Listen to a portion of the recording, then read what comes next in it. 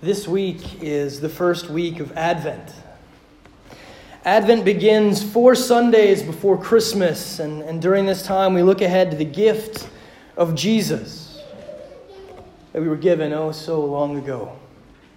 This year for Advent we'll be going through a series titled The Voices of Promise. All through Scripture we have different voices, different people proclaiming the coming of the Messiah, the coming of Jesus. We're going to take the next 4 weeks and we're going to look at some of those voices. We'll be in Psalms where the poet David writes about the coming of the Savior. We'll listen to the proclamation of the prophets, specifically Isaiah. We'll hear the voice in the wilderness, the songs of angels will send us to the manger. So many voices of promise in Scripture, so much hope. And today we start with the first voice. This is not just the first voice of promise, it is the first voice. This is the voice of the Alpha and the Omega, the beginning and the end. This is the voice that creates. The voice that spoke and said, "Let there be light," and there was. Through this voice, the world was brought into being. On the first day, God created light. And then He separated the light from the dark, creating day and night. On the second day, He created the sky by separating water from water. On the third day, He separated the water that was below by creating dry ground, and so doing, He created land and seas. And then this voice proclaimed that the dry ground would produce vegetation, and so it grew plants and trees. It grew tomatoes and lilacs, both great towering redwood trees and strong, lasting oaks, and all the greenery that we see around us. On the fourth day, His voice created the stars in the sky, the galaxies that surround our little planet, and with those stars came our sun to govern our day and our moon to govern our night.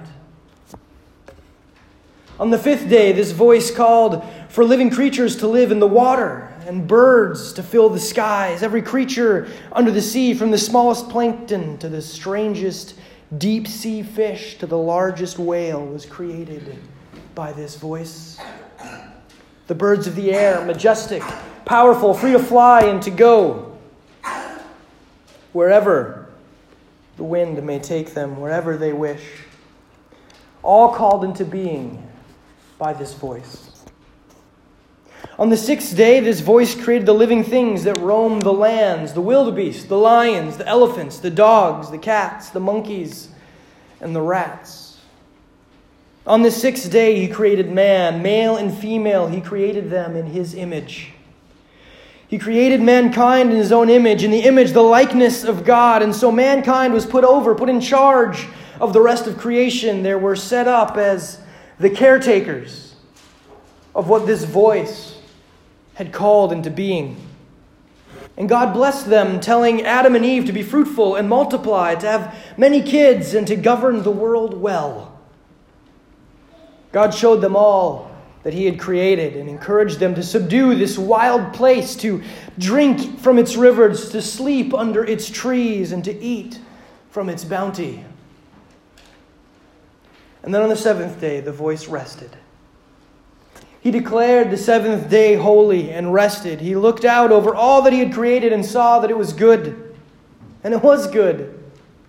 It wasn't evil. It wasn't bad. It wasn't polluted. It wasn't decaying. It was good.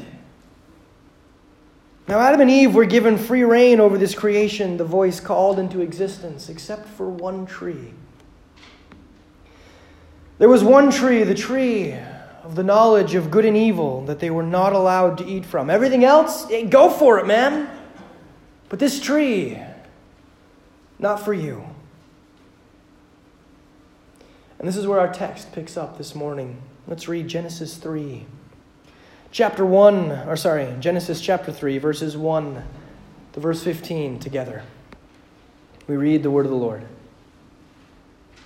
Now the serpent was more crafty than any of the wild animals the Lord God had made. And he said to the woman, "Did God really say, 'You must not eat from any tree in the garden?' The woman said to the serpent, We may eat fruit from the trees in the garden, but God did say, You must not eat from the tree that is in the middle of the garden, and you must not touch it, or you will die." "You will not certainly die," the serpent said to the woman. "For God knows that when you eat from it, your eyes will be opened, and you will be like God, knowing good and evil." When the woman saw that the fruit of the tree was good for food and pleasing to the eye and also desirable for gaining wisdom, she took some and she ate it. She also gave some to her husband who was with her, and he ate it. Then the eyes of both of them were opened, and they realized that they were naked. So they sewed fig leaves together and made coverings for themselves.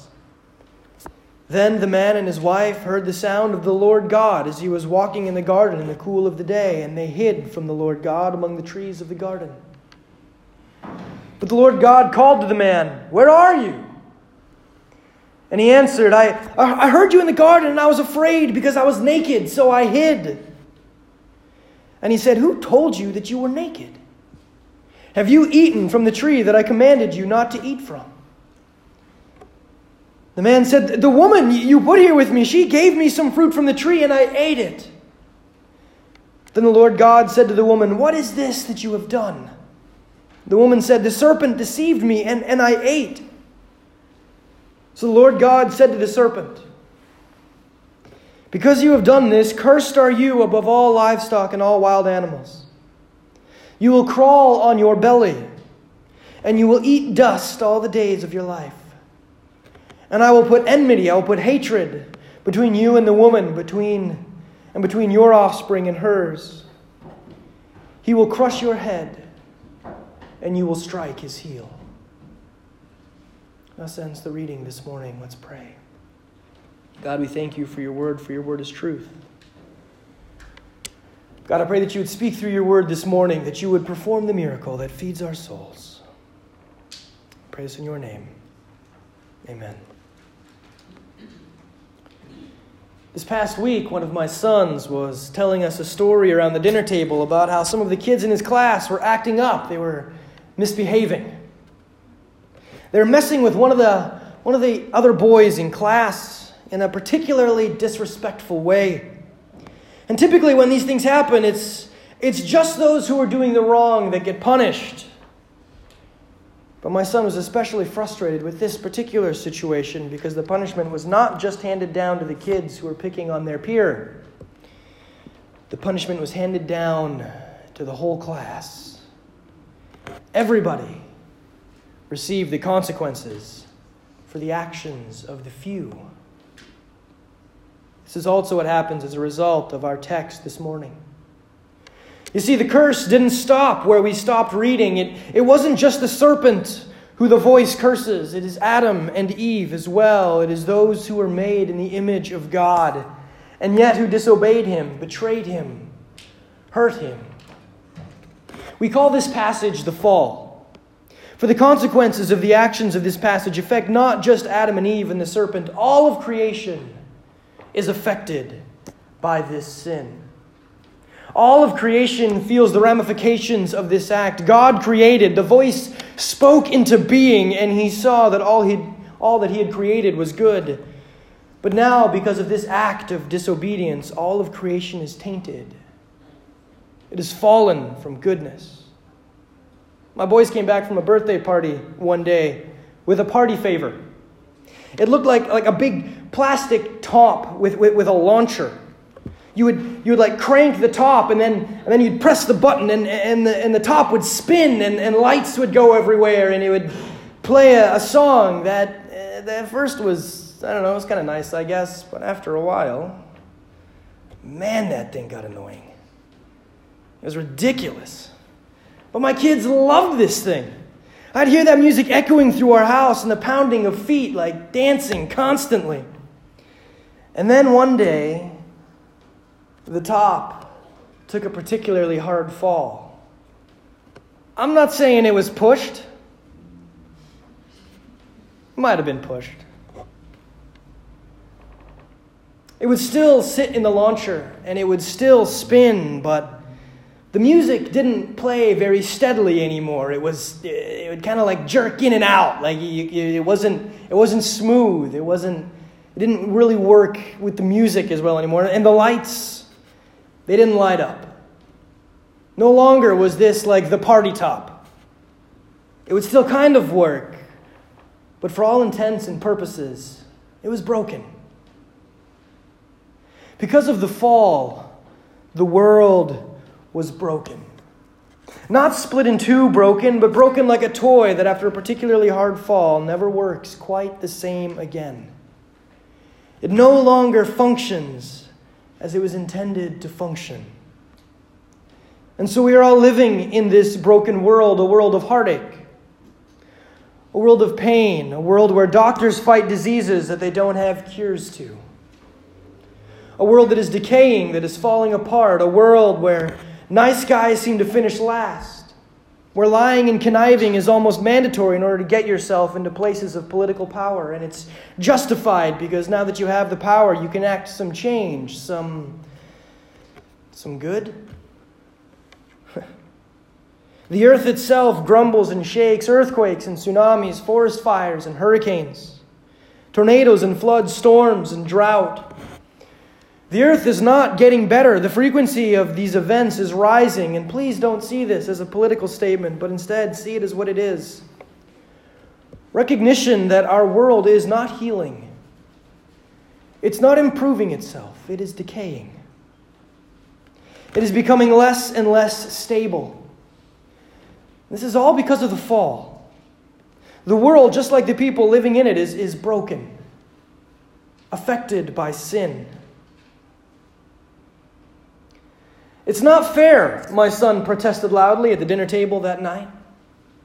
It's not fair that because a couple kids were acting out, a couple kids were doing something bad, that we all had to suffer for it, that we all didn't get to go out for recess. We all had to stay inside. It was a beautiful day. We got to watch all the other kids playing, but we had to stay inside. That's not fair, man. I didn't do it.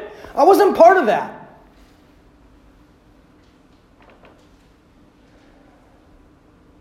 Can we relate to my son? Do we sometimes think that if it had been us in that garden, that we would have chosen differently? That we would not have eaten from the forbidden fruit, that we would have spared humankind its suffering, and that the world would be a better place. That the world would not be broken. I'm sure we've all had moments where we've entertained this thought. I'm sure we've all had moments where we believed that we could do better than Adam and Eve. But I know that we have all had moments where we were convinced that we would not commit a particular sin.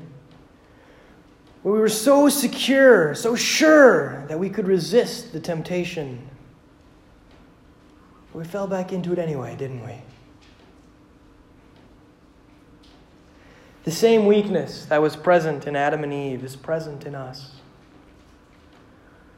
We would have each done the same thing that they did. We would have each failed as spectacularly as they did.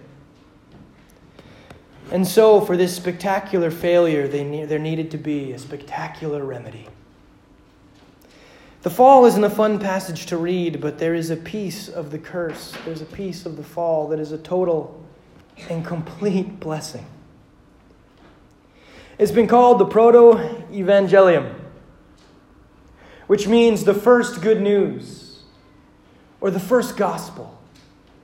And it is found in Genesis 3, verse 15, where we read, "And I will put enmity between you and the woman, and between your offspring and hers, and he will crush your head, and you will strike his heel." As part of the curse for the serpent, God proclaims the serpent's defeat. For in this piece of the curse, in the Proto-Evangelium, God is talking about Jesus. He's talking about the answer to the problem, the solution to the fall. He's saying that Christ will crush the head of Satan, the devil, the accuser, the tempter, the liar, the adversary. Jesus will come to crush him, to deal with him and his kind and his followers. But in that dealing, in saving us from Satan through this work, though Jesus would ultimately be victorious, he would also be wounded. And he was wounded. We read about it in Isaiah chapter 53, verse 5, where the prophet writes that Jesus was pierced for our transgressions. He was crushed for our iniquities, and upon him was the chastisement that brought us peace. And with his wounds, we are healed. But in the same place we read about this wound, we also read about how his wounds are healed. And that through his wounds we are healed. Jesus came to restore us. Jesus came to fix what went wrong in the fall. I love this picture. It never ceases to amaze me. Here we have this brand new world. Everything is fresh and clean and rocking that new car smell. All the things are functioning as intended, and then along comes man, along comes Adam and Eve, and we ruin all of it. We throw a wrench into the gears and mess everything up, mess up the goodness. And then you have the Creator, the one who made everything exactly how he intended it to be, and he made it good. And he knows that the things have been thrown out of whack. He knows that the spinning top isn't playing its music correctly, and the lights aren't coming on anymore. And he goes looking for the ones that he has made in his own image. He goes looking for Adam and Eve, and when he finds them, he asks them, "What's going on? Why are they behaving differently? Why are they hiding? Why are they wearing clothes? Why are they feeling shame?" And they confess to the wrong that they've committed. And this is a huge deal. They were given one thing that is off limits. One thing that they were not supposed to do. And they went out and they did it. Man, it's a good thing that I'm not God, because I think my first inclination would have been just to wipe them out and start over. This is God. He is an eternal, all-powerful being. He brought forth all of creation with his voice. And now that it was broken, it's a wonder he didn't just wipe the slate clean and start again. But he didn't. And he didn't wipe the slate clean because he wasn't strong enough or because he was impatient, right? Like, those aren't the reasons that he didn't start over again. He had the power, the ability. He's eternal. He has all the patience he needs. He didn't wipe the slate clean because he loved Adam and Eve. He didn't wipe the slate clean because he loves you. And he loves me. And so the scene is set. And it's time for some divine discipline. And God starts with the snake. He starts with Satan, with Lucifer, the fallen angel, the great deceiver. And in the middle of his proclamation of discipline, while the wound is still fresh, while God's hurt is still real, God not only proclaims discipline, but he also proclaims grace. He proclaims the solution to the problem. The voice of God promises Jesus. The grace of that. The truth of that. They overwhelm me. The voice that brought all of creation into being is also the voice that promises the coming of Jesus. The coming of the Savior. The coming of hope for all mankind. As we go through this Advent season, this wonderful time of year, preparing for the celebration of the coming King, I pray that you would be encouraged by the voices of promise.